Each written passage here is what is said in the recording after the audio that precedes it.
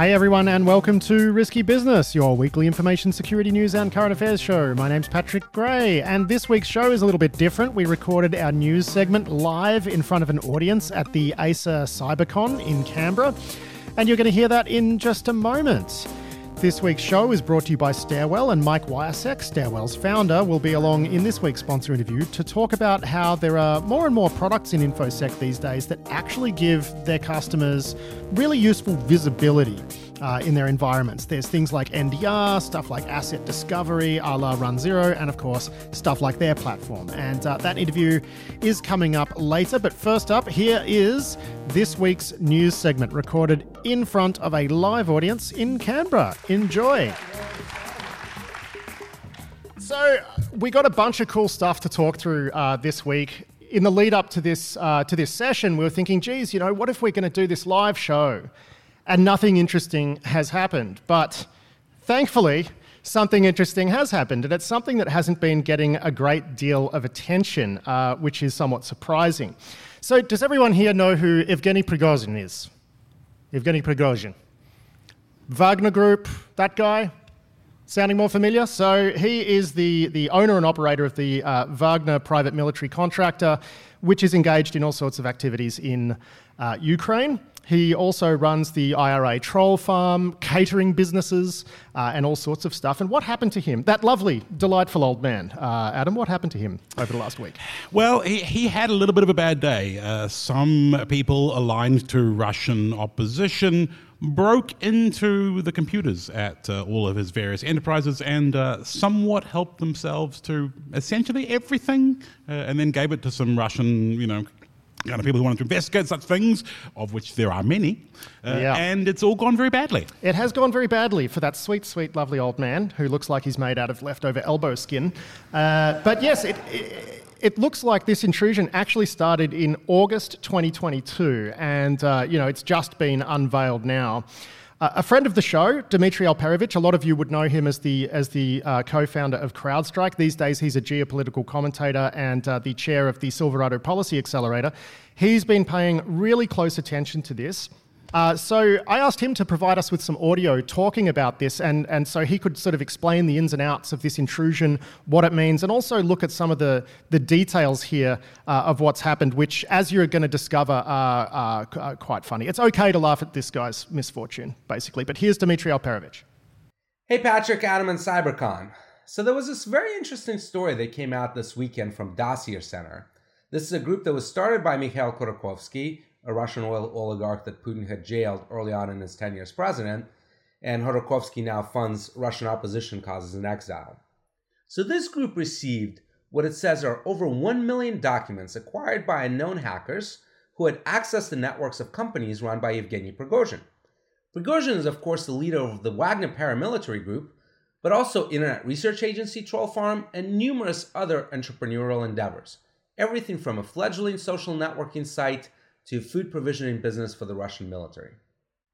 The files are very interesting, not only because they provide a unique window into Prigozhin's business operations and, frankly, his elaborate efforts at tax evasion, like literally keeping 2 copies of accounting books in his companies, one set for the tax authorities and one representing the actual business, but also because it gives a lot of insights into his perhaps justified paranoia and focus on OPSEC, but also some pretty huge IT security shortcomings.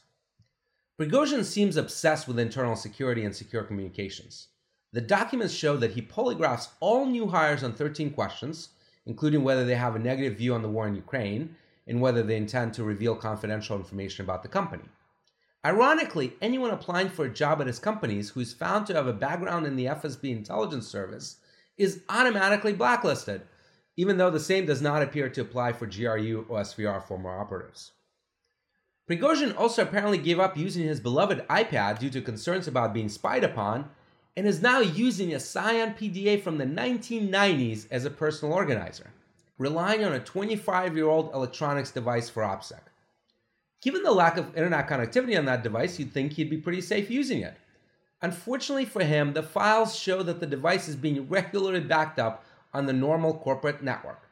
All of his contacts and meeting schedules residing on a network easily accessible from the internet. And more on that in a second. He also, at least on occasion, uses GPG for encrypted email and a custom Android OS running on various Samsung Galaxy phones used by his employees, with an open VPN network that provides a private closed-loop messaging system. I do wonder how often they keep that custom Android OS updated with patches from Google, if ever.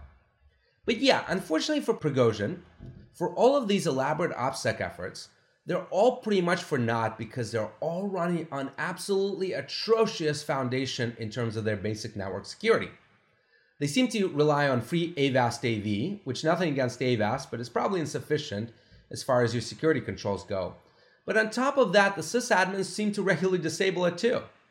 They're also running a bunch of XP systems and Windows 2008 R2 servers, both of which no longer receive security updates. Many of the employees in his companies also appear to reuse passwords, keep them in unencrypted text files, and regularly mail them to each other. I particularly liked one password, Putin1488. 1488 seemed to be a number that is regularly added to other words to create passwords, and is of course a popular neo-Nazi slogan. So in general, nice try, Yevgeny, but maybe invest more in the basics going forward as opposed to the sexy stuff like custom phones and PDAs from the 1990s. And that was Dmitry Alperovich. Now, Adam, I know it's a phrase that's not in style anymore, but there's a lot to unpack here. There certainly is. I mean, the idea that to run your paramilitary company that you should use Windows XP and custom phones and none of this sounds great, but there's just so many ways that this has gone badly for them, and I mean, I'm here for it. Yeah, no, totally. But I guess the interesting conversation that comes out of this, right, and it's one that you and I had over the last couple of days, is, okay, they've done a bunch of dumb stuff, they've got owned by a bunch of activists, and there's really just sort of interesting data that's come out of this, and I think one of them is that Prigozhin has all of these companies, but there's like a core admin team, so it seems like the IT is sort of shared between his various interests. But I guess one of the interesting things that's come out of this is, okay, say you're Yevgeny Prigozhin, and you're an enemy of the collective West and the United States. What are you supposed to do? Like, obviously, you're not supposed to spin up, your own fork of Android, which is just going to get you owned 6 ways from Sunday, like immediately. And you're not supposed to self-sign certs for an open VPN. Like the whole thing is just kind of nuts. But then you try to think, well, what would you do if you were them? Well, that's it, right? How on earth are you supposed to build infrastructure if you're an enemy of the West, right? I mean, they could, I guess, Android phones, like you can make your own Android, now you've got to maintain it. That's kind of difficult. You can use a device with no internet like the Scion, but then you've still got the same problems of how do I back it up? How do I use it? How do I integrate? How do I get my calendar appointments onto it? Like, that's hard. I mean, if you're not going to connect it to a computer, you may as well just be using a paper diary. Well, exactly, right? And that would probably be better, TBH. Yeah. Although you never know, NSA might have some sort of exploit for, Well, I'm sure that notebooks, you never know. Boffins at the NSA are probably sitting there right now thinking, oh man, we've got some sweet Epoch 32 bugs, which is probably not even 32-bit from back then, like some sweet bugs for the Scion, OS. Plus, I bet you can Tempest the hell out of that thing. You just wonder, though, how something like this happens where you've got, these attempts at doing things securely in one place that kind of look, and we were talking about this last night, they kind of look performative, right? Like you ask someone who kind of feels like maybe they know what they're doing to build you a secure system, and they spin up this weird open VPN on custom Android thing and show it to their boss and say it's good, and the boss looks at it and goes, yeah, man, that's cool. Thank you. I mean, this is the problem, that security is so opaque, right? You can just look at it, you can't tell whether it's good or not, and, to a person who isn't an expert, and to your earlier question, like, how on earth are you supposed to do this as an expert? That Mexican cartel that ran up their own cell network, like that was pretty cool, right? At least they can rely on open standards crypto in the GSM stack and that kind of thing, but that also did not end well. So and it's not going to work for Wagner, who operate globally, right? Like you can't just create a global cell network. No, and they're stuck using other people's satellite networks for comms and in Syria or wherever else. So it's a hard time being a Western-hating paramilitary organization. Yeah, so imagine this. The year is 2025. Donald Trump is president again. He's declared war on Australia because he wants to steal the Great Barrier Reef and install it off the coast of Florida. They're staging a land invasion to come and take Uluru because they want to put it in the middle of the Grand Canyon, right? So all of a sudden, we are enemies of the United States. You and me, Adam, we form a private military contracting company because we want to fight back against those damn Yankees. Yes. So what do we do? Because this is really hard, right? The more you think about this, okay, say we go buy a bunch of Chinese cell phones, right? You think the collective West, they don't have the maturity. They don't have the security yet to be secure against, for example, Western intelligence, right? You can't use the Western devices because they are mature, but you know that there's significant investment into getting access into them. So what on earth are you supposed to do? Well, this is a really great question, and we've been spitballing this over a couple of days. And I mean, the answer is, once again, as the Gruck and Tom Uren are very familiar, you invoke Halvar. And Halvar says taking a complicated device and making it pretend to be a simple device is how you get ants. I'm paraphrasing Halvar at this point. And so at that point, I'm thinking, well, like the best I'm going to do is like for battlefield comms, like short-range radio, very simple stack over the top, some modern best practice crypto. So take super simple, apply modern thinking for how you do, say, key management.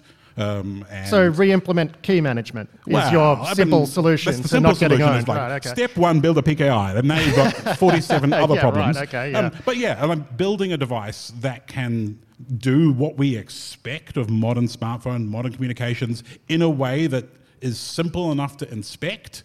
Right, this is a problem that intelligence agencies that have to secure devices for people who work in the government have been struggling with for years. So, although I do feel like if you are on the West side of this, you at least have a shot of doing this well because you have access to some pretty good technology and you don't have to worry about your vendors being out to get you. And by and large, yes, right. If you end up in a position where you're an enemy of Google or you're an enemy of Microsoft or you're an enemy of the West, then it's very hard, right? I mean, what are you going to do? Get North Korea? Does North Korea have a domestic Android fork? It's like Red Star Android or something. Maybe, yeah. And where you just squeeze it and shells go flying out. And that's the thing. Right? Every intelligence agency on the planet is already squeezing that for shells. Yeah. And there's no reason to disclose it because the equities calculation pretty simple for once. And that's an interesting point. A lot of people forget that with these operating systems that are developed by adversary nations, when it comes to the Western signals intelligence agencies, they don't need to think about, geez, do we disclose this one to the vendor? They just don't even have to have that conversation. Exactly right. I mean, and that's one of the few benefits of running an operating system that's used by your adversary is that they are stuck using the same SSL implementation as you. And so if they find a bug in the cert checking, then NSA probably going to have to equities it out. So, sucks to be them. Now, look, staying on this topic, we got a news report here from Kommersant in Russia. You've got the clicker. There we go. Apparently, if you work in Vladimir Putin's office, you can't use an iPhone anymore. And this sort of connects back to this whole theme, right? And the story says, that staffers have been instructed, hey, give your iPhone to the kids because you can't use one anymore because they don't trust them. But oddly enough, as part of the advice is, go get yourself an Android device. Yeah, and how's that going to go for you, given the complexity of securing Android devices? Once again, supply chain back into the US. I presume they're just talking about normal standard Android devices, and I'm just wondering how that's better for them. Yeah, well, the answer is probably it's not. It's probably better for NSA. Yeah, but again, the theme is, what are you supposed to do about this? What do we do with our private military contractor? Like, I don't know. Like, no. I'm thinking maybe some ESP32s from AliExpress. We write our own operating system, runs on top of it, keep it nice and simple. This is sounding simple, right? Simple. Now, look. You won't be able to use Twitter on it, so. No. Thank heavens, Think of the productivity gains. Now, look, let's look at this next story, right? Because we're just talking about Android. And Android's had a rough week. It certainly has. It's had a real rough week. And let's look at these baseband bugs affecting... Now, it's a Samsung chipset, isn't it? Yeah, so Google Project Zero looked into the Samsung Exynos modems. So those are the cellular modems that Samsung phones and a bunch of other non-Apple devices use, including Google Pixel phones in some cases. And they... deployed their Project Zero, fuzzing and analysis and whatever else, found a bunch of bugs. And the worst of these are you can send a message through the phone via the internet, which is parsed by the baseband CPU and then leads to code exec, which that's not great. No, it's not. But I guess the question is, how easy is it to go? Because there's been some baseband bugs, right, where you can get execution in the baseband, but that doesn't really get you that much. Maybe if you want to instruct their phone to send a bunch of SMS messages to a premium number or something, and you get to make a few $100. But, getting from the baseband actually up into the OS, it's not universally guaranteed. Is there any sort of idea here about that path from baseband up into the OS? I mean, that path has certainly been pretty well explored by a bunch of people, and as the modems have become much more complicated, as the binding between the operating system and features that the modem provides. So one of the bits of advice for Google here was, from Google, was to turn off voice over LTE. Yeah, and voice over Wi-Fi as well. And voice over Wi-Fi, which of course exposes a bunch of stuff that would have just been cell protocol gubbins to more internet-y gubbins, and that binding together is where we've seen. Okay, so that explains the mitigation, yes. Right? Because I did wonder about that. But yes, it does. In fact, these bugs do in fact apply to Pixel 6 and 7. Yes, and this is Pixel 7, I believe, is the current version of the Pixel devices, and that's bad. That's real bad, yes. Yeah. And apparently, they've issued this mitigation advice, which is to turn off voice over LTE. And on quite a few devices that have these chipsets, that you can't. The option's grayed out. Yeah, it's a tough time to be an Android owner and a great time to be an iPhone. Oh, wait, unless you are one of Putin's inner circle, in which case, time to go buy new Android phones and get shelled a different way. Yeah, a cheaper way, hopefully. So I guess, we've got this overriding theme this week of how on earth can you trust your tech, right? Oh, now another one. This one's kind of snowballing though, right? So this one started off as just an Android sort of curiosity, right? A little bit ha-ha. So it turns out that the screen cropping utility in Android was just basically making some changes to PNG metadata to say, was that right? Basically saying, well, the image is now this size, but not actually altering the guts of the file, right? So if you had one of these, you could just tweak the metadata and you'd wind up with the unscreen capped file. Yeah, so the guts was that the tool that you took a screenshot with and then subsequently cropped before you pasted it in Discord or whatever, opened the file to write the cropped image in, but did not tell it to truncate the rest of the file. So the file remains the same length as it was originally. The truncated one, of course, the cropped one is now, of course, smaller. That overwrites the beginning of the file, but the rest of the old image is still there, so you can extract some percentage of the original image, which, if you're pasting screenshots and you're cutting out juicy things like your name and the people you're communicating with, and then, people can recover it. So not great as well. Well, yeah, and even though they've patched this, it means for 7 years, people have been sending around these cropped screen grabs, and they are uncroppable. They are, yes. That's why they're calling it the Acropolis. Acropolis. Yes. And there's some online websites that you can... online websites, yes. Websites online websites, my God. Online. Not like Prigozhin's PDA, hang it off in there. Offline websites. And there's a website where you can go and stick images in, and it, like JavaScript client sides, it's, upload your image in case you want to leak your stolen screenshot.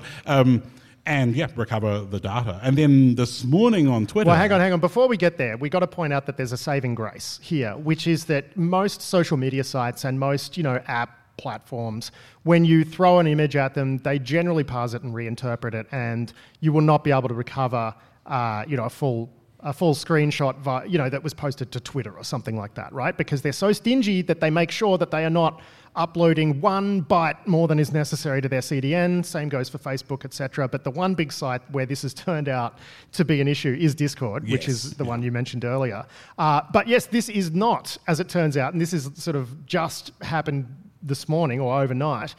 This doesn't just apply to Android, as it turns out. Yeah, someone on Twitter posted some info this morning saying that the Windows 10 snipping tool does the same thing. Yes. Which is not... No, not great. Not very good. Now, we're going to change gear, get away from mobile, and we're going to talk about what Dark Reading here in this headline is calling, 2023's IT bug.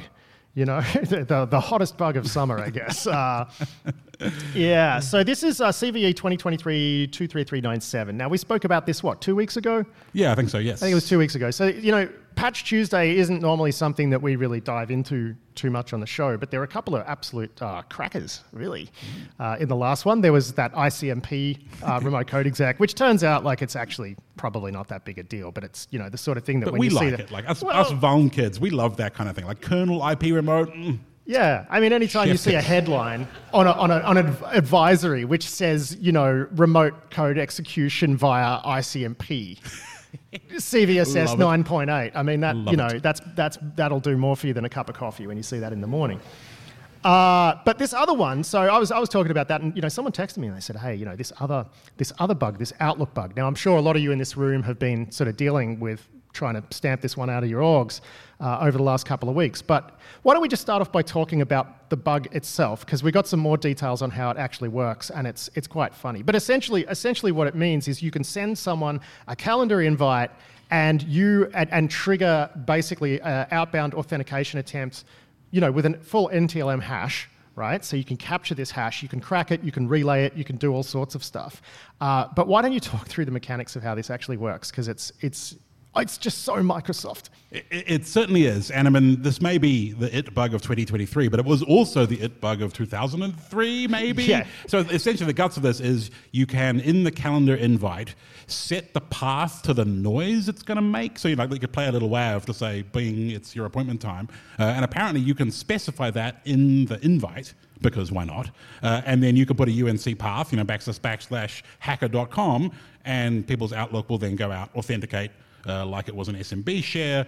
At that point, you've got net NTLM that you can either relay or crack and onwards use, which is all very funny. But, we've been doing that since the 2000s. I mean, in the old days, you could just email someone like an image source equals blah, blah, blah. And we've been dealing with solving that problem for a long time as well. And those defenses, which is like block outbound 445 TCP from your network. And I mean, before we even get to the mitigations here, I mean, the crazy part is Microsoft's Outlook calendar function allows someone who is inviting another person to a meeting to specify a path to the sound that the calendar notification should make. And how are people not being rickrolled, right? I mean, but it's just like, at what point in Redmond did someone say, this is an essential feature?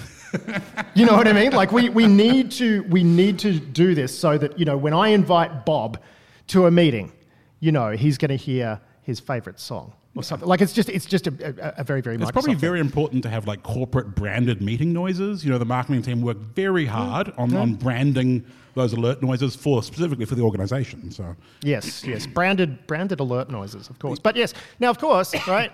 This shouldn't be a problem. This shouldn't be a problem because it is 2023 AD, and you should be doing egress filtering on the ports where this authentication attempt is going to be, like it shouldn't be a problem. No attacker should be able to receive this NTLM hash that has been triggered by the path to the noise in the invite.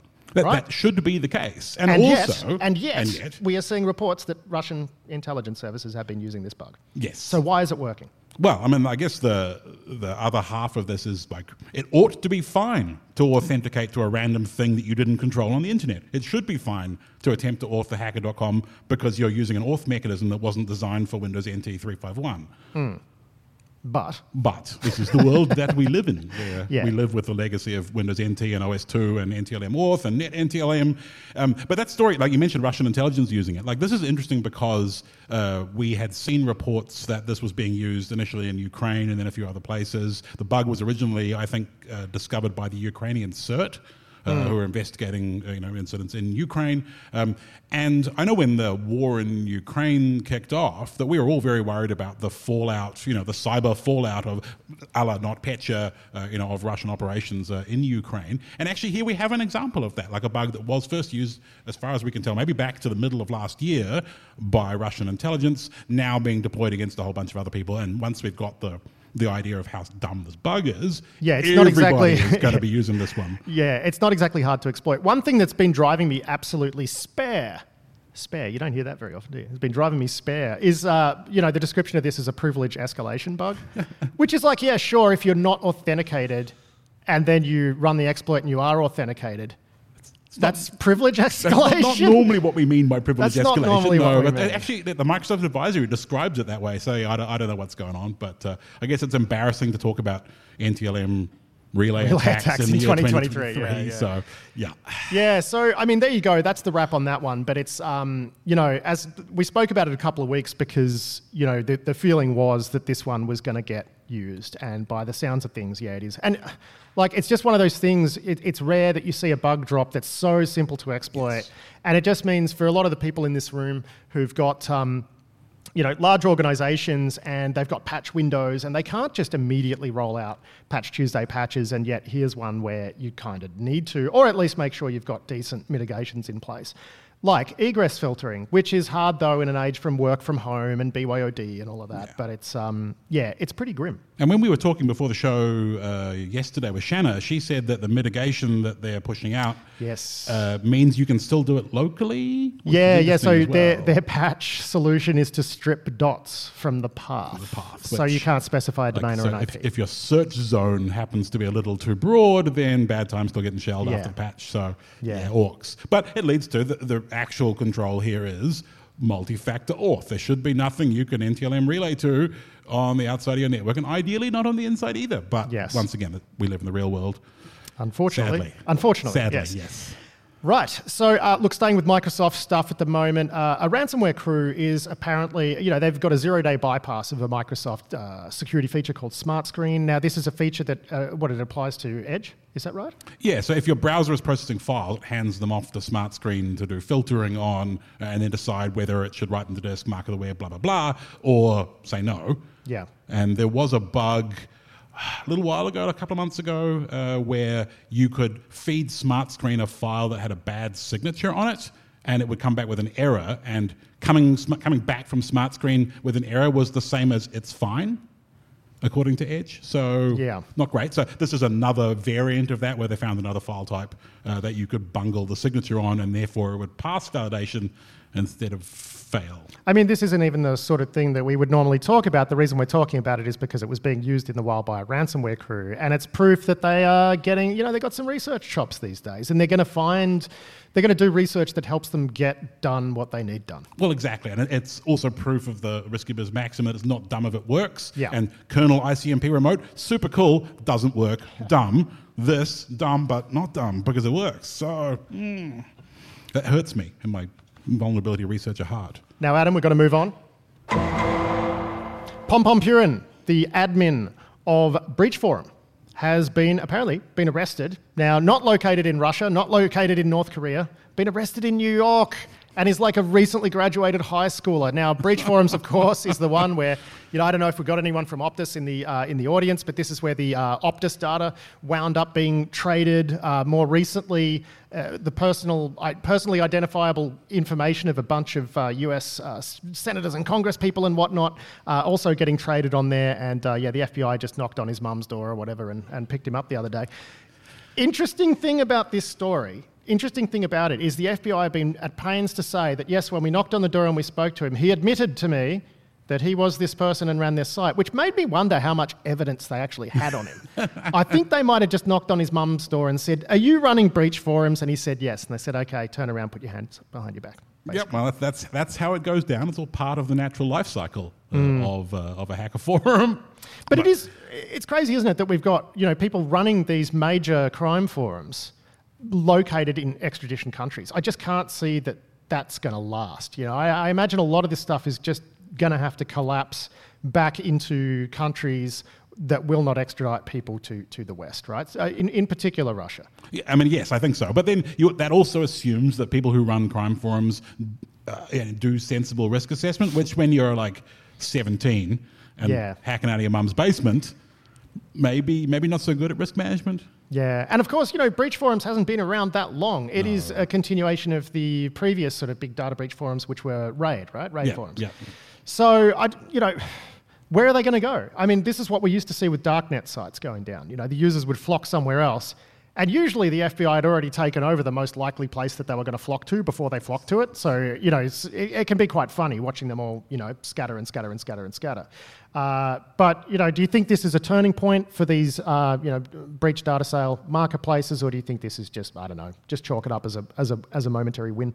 Yeah, I think this is just workaday, right? These forums are always going to crop up and they're going to get taken down. They're getting taken down faster, and obviously the feds have gotten pretty good at, getting in, infiltrating, building a map of the relationships before they burn it.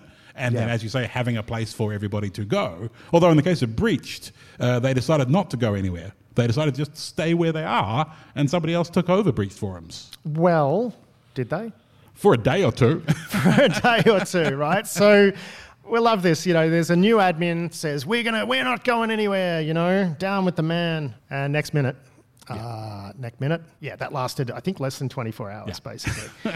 And, it's an admin, ostensibly, who said, we've made the, decision with a heavy heart to pull the site down, but everyone's like, that could very well just be the FBI talking. Like, we have no idea. So it's, And who do they trust, Adam? What tech can they trust? Okay, and look, just in another law enforcement bit of news, a couple of guys. One thing I should mention too about breach forums, kind of personal for the FBI, because of course people involved with that site managed to infiltrate InfraGard, which is the FBI's like cybercrime sharing thing. And the way that they did it was just they pretended to be the CEO of a company and faxed off the forms and whatever and got let in. So. But it's hard. Running communities is hard, So, they a little bit personal for them. We also have some news that a couple of guys have been charged for obtaining access to a DEA portal, which they could use to do like emergency requests of social media companies. Like we covered this at the time, right? Where essentially law enforcement do get to do emergency information requests of sites like Twitter, Facebook, whatever. Like if someone's threatening self-harm or whatever, sometimes there are these expedited processes to grab people's info. But these systems are quite open because there's a lot of law enforcement around the world. So some of them would like steal creds and pose as some cop from Bangladesh or something and try to, coast in on that access. 2 people have now been arrested and charged over this stuff. Yeah, and they were using this to sell data on doxing forums and stuff, so pretty scummy stuff. And I think Bangladesh was the example used, which was what they had done here. They'd obtained the creds, I'm assuming single factor, good job DEA, creds to this portal, and they would just make an info requests impersonating a Bangladeshi policeman. Yeah. So good to see a couple of people being locked up for that. One of them was on the lam, lasted a couple of days. They picked him up in Florida. So they're going to have a bad time. What else has happened? We've seen yet another one of these crypto mixers taken down. And this one was, huge, absolutely huge mixer running on the dark web. The dark web. And with all these mixers, when you crack them open, a bunch of North Korean thieves, fall out and, various criminals and whatnot. And it really does look like chasing mixers off the internet has become a priority for authorities. And, with good reason, because you look at how much crime is enabled through digital currencies. And, it's only really worth stealing the money if you can launder it, right? Yes, so applying pressure to the places that can launder cash at volume is always going to give you a good efficiency when it comes to trying to combat crime, right? Because you're just going to make it too hard for some people to bother with the crime in the first place. Yeah, and also the point of a mixer is to mix it up with other transactions, and you have to have enough scale to mix for it to be effective. You can't have a small, North Koreans only mixer, because it kind of defeats the point. It does. So, if we can, if you can't reach a size threshold as an open public cryptocurrency mixer, then you've really negated the utility of mixing. Yes. Well, Adam, at this point, we're going to bring out a guest. Shanna Daly is a principal consultant at COSIV. But before that, before she shifted to consulting, Shanna was in the incident response trenches for about 12 years. And she's here at CyberCon to do a talk, and she's sitting on a bunch of panels. So we thought, why not bring her out here to chat to us as well? Everyone, please welcome Shanna Daly.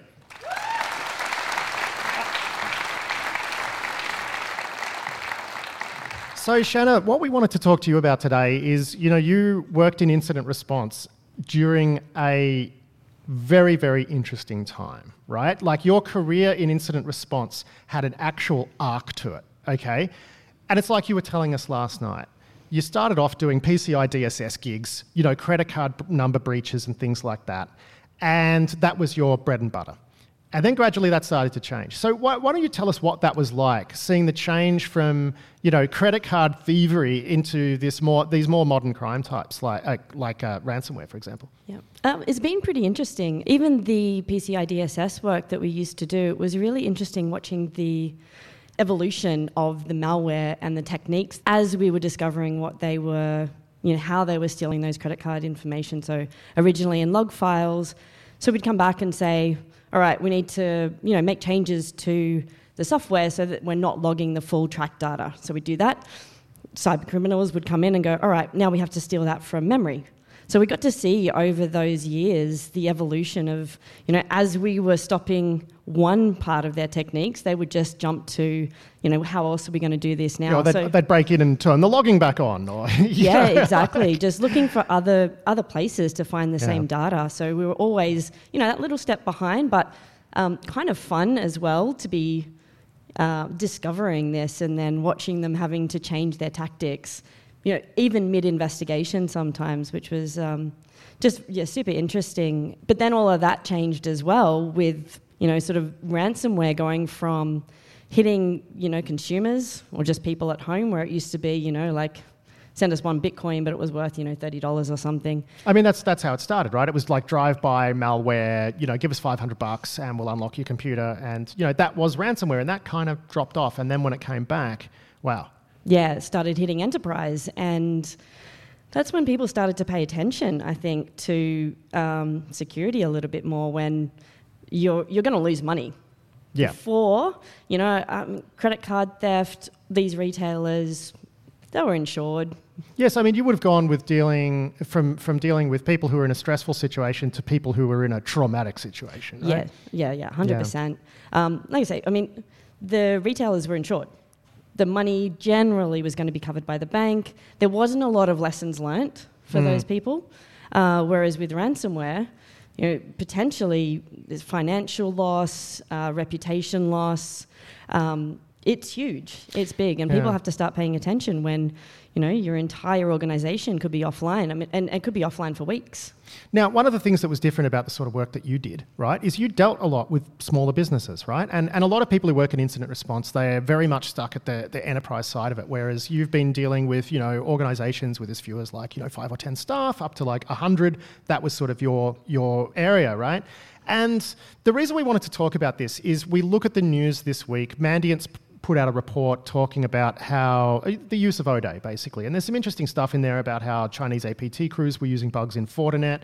We saw CISA release some information about a government server that was recently compromised via a vulnerability in Telerik, right? We've seen a bunch of stuff compromised via bugs in Atlassian and whatever. So it seems like enterprise software, and even more worryingly, enterprise security software is often the way that a lot of these organizations are actually getting breached in the first place. And you had an interesting thought on that you shared with me last night. Yeah, so a lot of the ransomware cases we worked in the last couple of years, we'd get on a phone call with, the potential client and start talking to them about what's going on and about, who the ransomware actor or the ransomware gang is. And one of the first questions we'd be asking is, what kind of firewall do you have in place? And kind of without naming names, but naming names, the FortiGate SSL, Sonic Wall, Pulse Secure. You kind of immediately can start to understand what's going on now and what that initial access vector was. And that's the point, right? As an incident responder, you just say to them, what sort of firewall do you use? Oh, okay, well, that's where we're going to start our incident response. I mean, that is a pretty disturbing state of affairs, especially when you point out, particularly at the smaller end of the market, the reason people are buying these devices is because they're trying to do the right thing. Yeah. They're told you have to take security seriously, so they go out and they say, what is a small to medium enterprise device that I can buy that's going to help me with this stuff? They buy it, and that's what gets them owned. Yeah, and particularly some of these are 0 days, so there's no patches available. So, they're doing the right thing. It's a really difficult situation to be in when you tell them that the reason that they've been breached is actually their security appliance, their security software. How do you? They're not doing anything wrong. They're actually doing what they can. And for these small businesses, we talk about security in depth. Most of them don't even have IT people. They'll use outsourced IT people who don't also have a lot of experience in security either. And for them, putting in a firewall is security. Yeah. Yeah, and it's, I mean, whether or not we would sit here and say, well, that's not a reasonable expectation, but how are they supposed to know that, right? Yep. And I think this is the issue. So we were kicking this around last night and just saying, well, what advice do you give today in 2023 if someone from a small to medium enterprise, and Shanna pointed out yesterday that, in Australia we have very small businesses. What the United States considers a small to medium enterprise is what we consider to be, a lower end enterprise, right? So what sort of advice can you give them? And I think all three of us kind of landed on, just pivot as hard into cloud as you possibly can so that if your environment gets wrecked, it just kind of doesn't matter. Yeah, that's generally been, whether it's ransomware or nation-state attackers, if we go in there and you're seeing on-site Exchange, on-site SharePoint, RDP into these servers, the first thing that we're going to do is move to the cloud. Get your Office 365, SharePoint online, Outlook online, get this off on-prem because most of them don't have the skills to actually be able to maintain on-prem infrastructure. Yeah. I mean, there is the issue, I guess, is not everyone's just using generic productivity apps, right? So when you get into something like a medical clinic or, I got a friend who runs a dental clinic, right? And they're running quite specialist software. Although I will say that thankfully through these, low interest rates and VC largesse, pretty much every single SaaS solution that you can think of has been funded and is now in the market. But Adam, you had a point on that, which is that, you're exposing yourself to a different type of risk, which is if you're using one of these mid-sized SaaS providers, chances are their organizational security might not be that great. And one day, that SaaS service where you got all your data might just go. Well, of course, this is the problem with SaaS services in general, is that we just have very poor visibility into them and what kind of methods and techniques they're using, how reliable they are, because everybody says we take security privacy very seriously and has a padlock on their website and blah, blah, blah.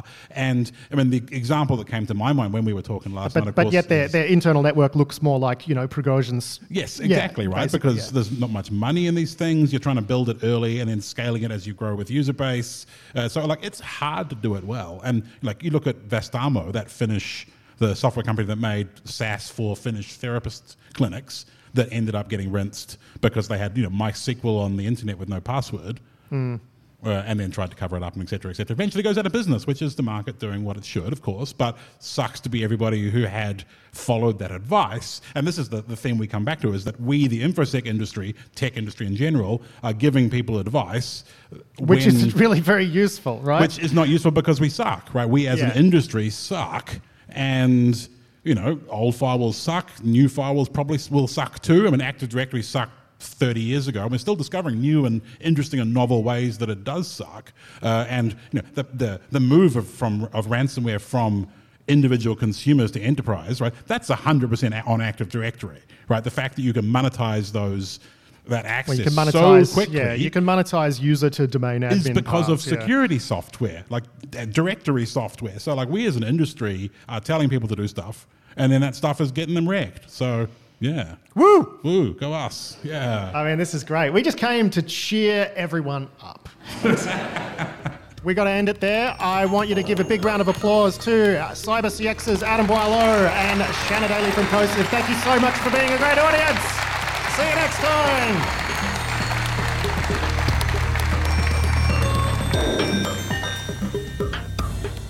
That was Adam Boileau, Shanna Daly, and me there at the CyberCon conference in Canberra. And I'd like to say a big thank you to the conference organisers who were, lived up to the name of being organisers, because they were really well organised and made this travelling show possible. Really, thank you to everyone involved. It was a great experience.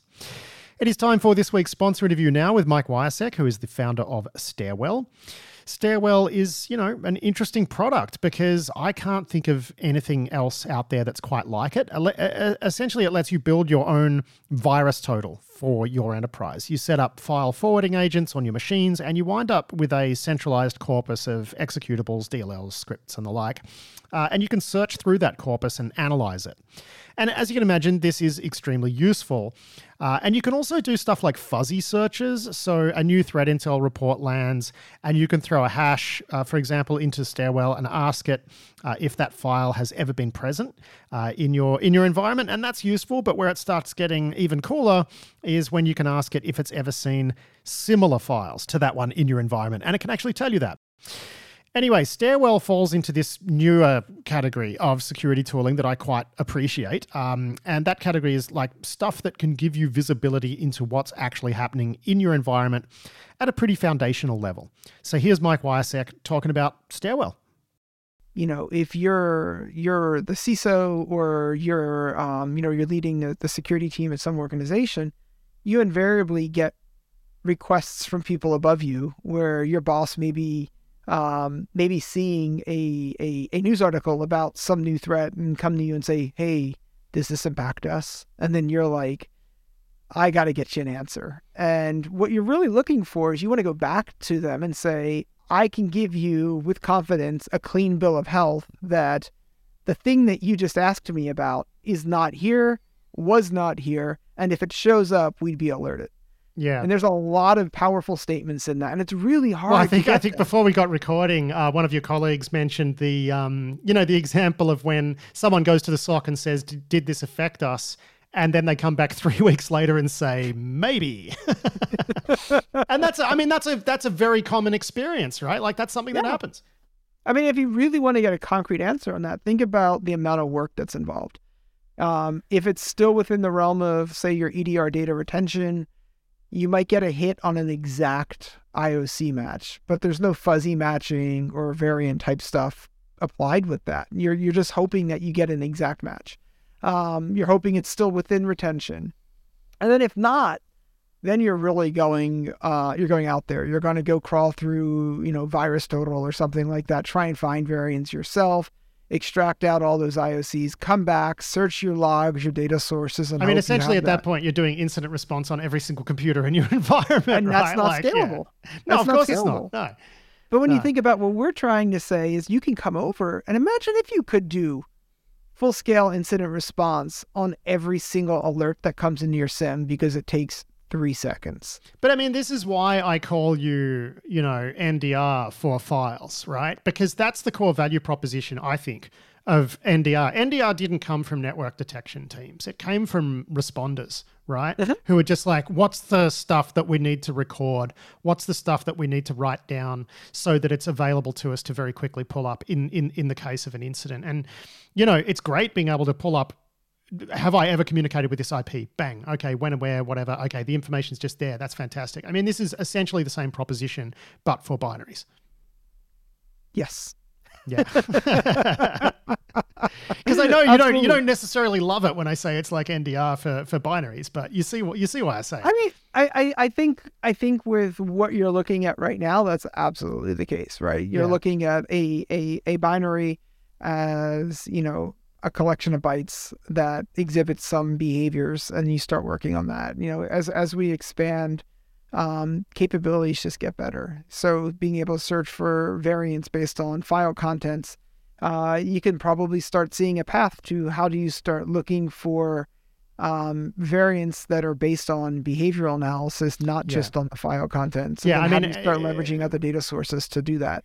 Yeah, that's not really an NDR proposition, right? For now. Unless you start saying, well, gee, here's this funny traffic pattern that's going through some sort of obfuscation process like domain fronting or TLS 1.3. Show me network traffic that looks like that going to different domains. That would be a similar proposition, right? So I guess what I'm pointing out is that, until Stairwell popped up, there wasn't really anything quite like this. The EDR stuff, more of a focus on real-time detection, whereas I see like Stairwell is less about that.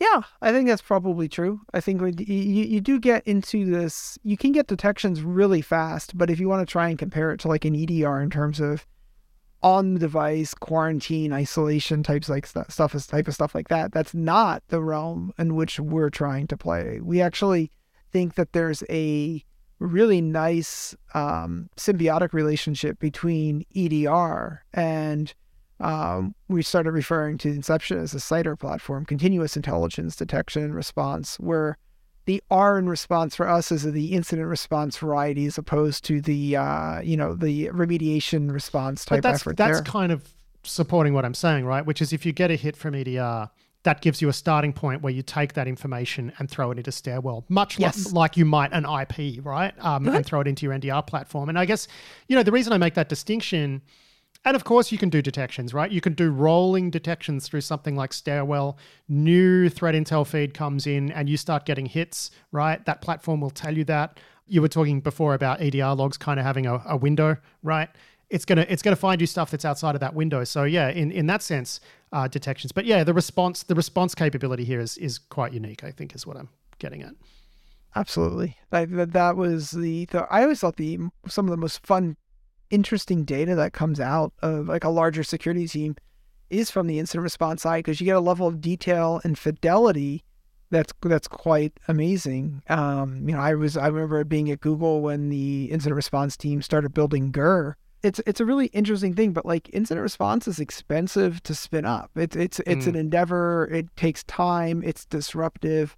And, I always thought it was really interesting that when you look at what you get out of it, you say, hey, I find suspicious things. My mentality was that, whenever you get an IOC from a report or an alert from your EDR, that's not the end. These are leads.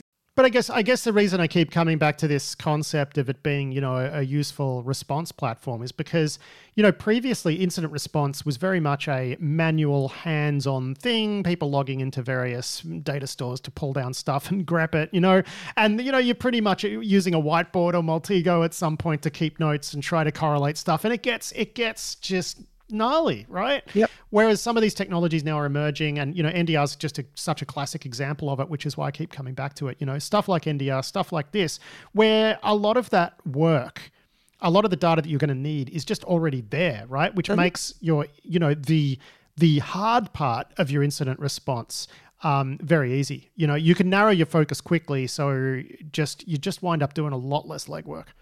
Yep.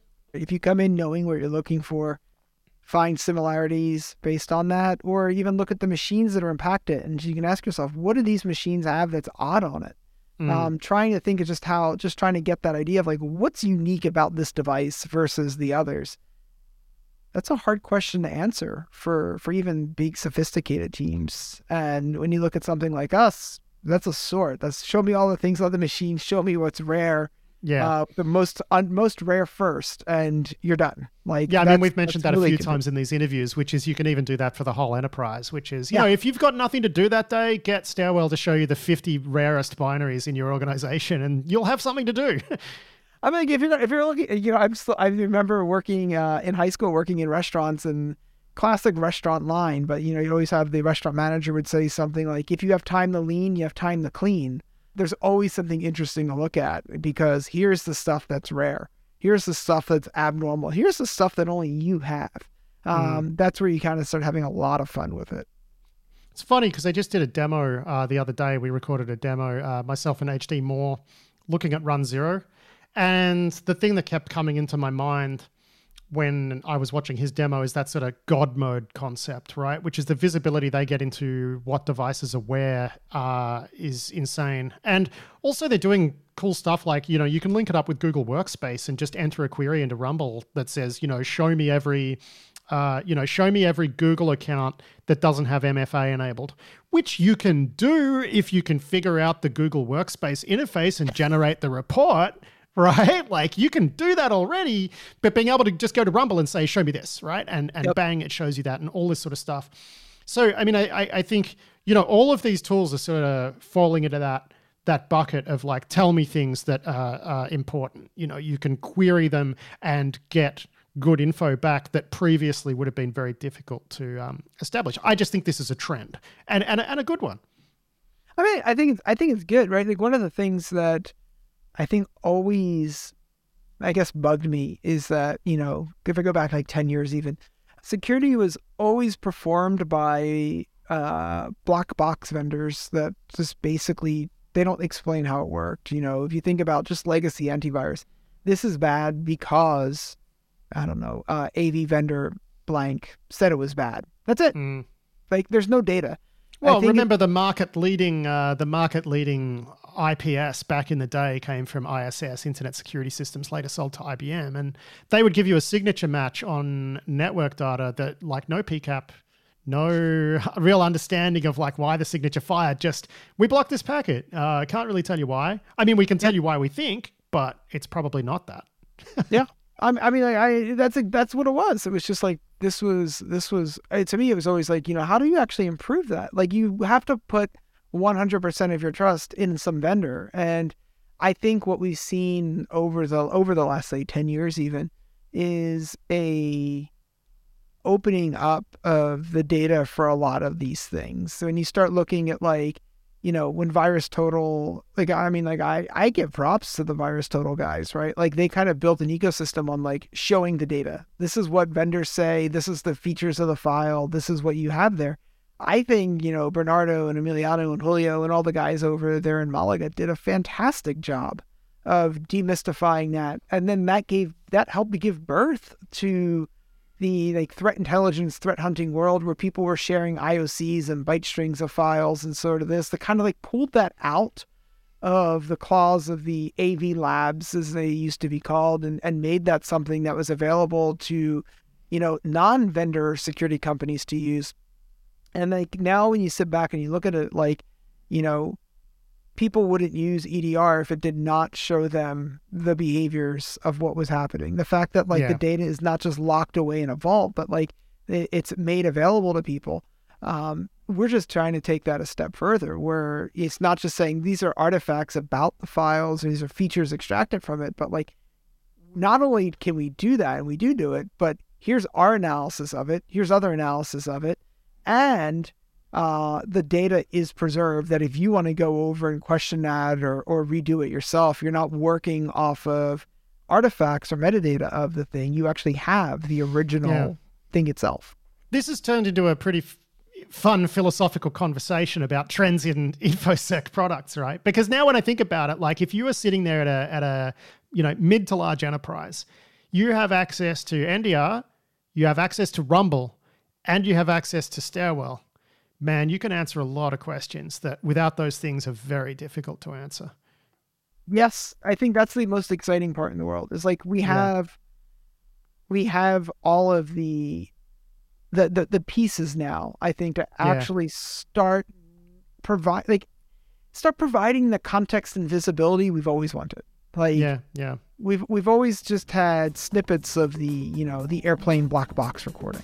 All right. And I think now we're at the point where we actually we can actually do stuff with this now. All right, Mike Wiasek, thank you so much for joining us for that conversation. Very interesting stuff, my friend. And we'll be talking to you again throughout the year. Cheers. Cheers.